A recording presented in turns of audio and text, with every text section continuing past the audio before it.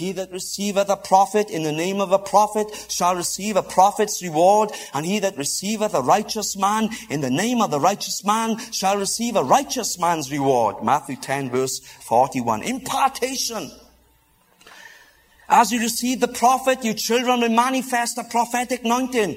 I remember when my mother would invite missionaries into the house. We had missionaries all the time coming into the house. Prophets, apostles, but more than anything, evangelists and missionaries. And when she welcomed them into the house, I began to catch a hold of their purpose, their destiny, their assignment, and their anointing. Now, I didn't know, but by the fact I was interested in these men coming to the house, certain things in them were getting into me. I was receiving them, and as she welcomed them into her house, so her children took on the prophetic anointing, the missionary anointing. I took my first steps between two missionaries, and I've been walking as a missionary basically ever since. So whoever you welcome into your house, mothers and fathers, hey, you children are going to take on that anointing if they follow in the Lord.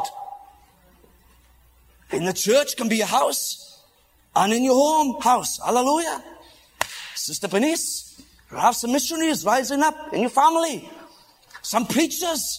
You may even go where I come from, Wales. Oh, hallelujah. Because if you welcome a prophet, then the children take on his anointing. Amen. Glory be to God. Welcome a missionary. Your children take on that anointing. If you welcome them into the house. As you welcome in your pastor, receiving his teaching. So your children are going to rise up to be pastors and men of God.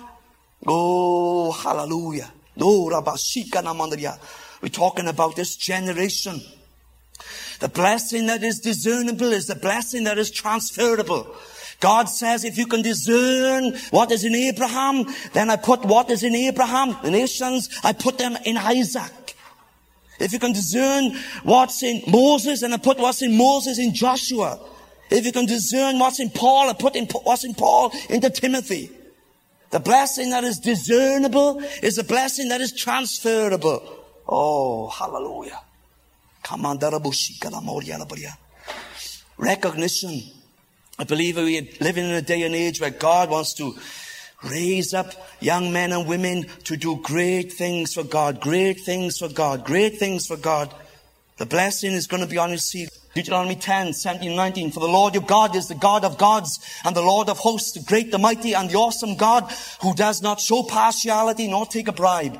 He executes justice for the orphan and the widow and shows his love for the alien by giving him food and clothing. Hallelujah. I've been showed some of that love this week. Amen. So show your love for the alien, for you were aliens in the land of Egypt. America is a nation built on the immigration, a lot of foreigners. America has missionaries because America welcomed missionaries. You become one of the greatest nations in the world, as far as reaching the world, is because you welcomed in the missionaries.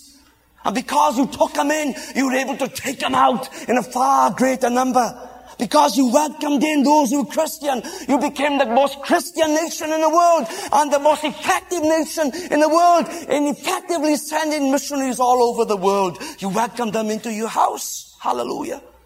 Oh, glory be to God. And the Levite, because he has no portion or inheritance among you, and the alien, the orphan, and the widow who are in your town shall come and eat and be satisfied, in order that the Lord your God may bless you in all the work of your hand which you do.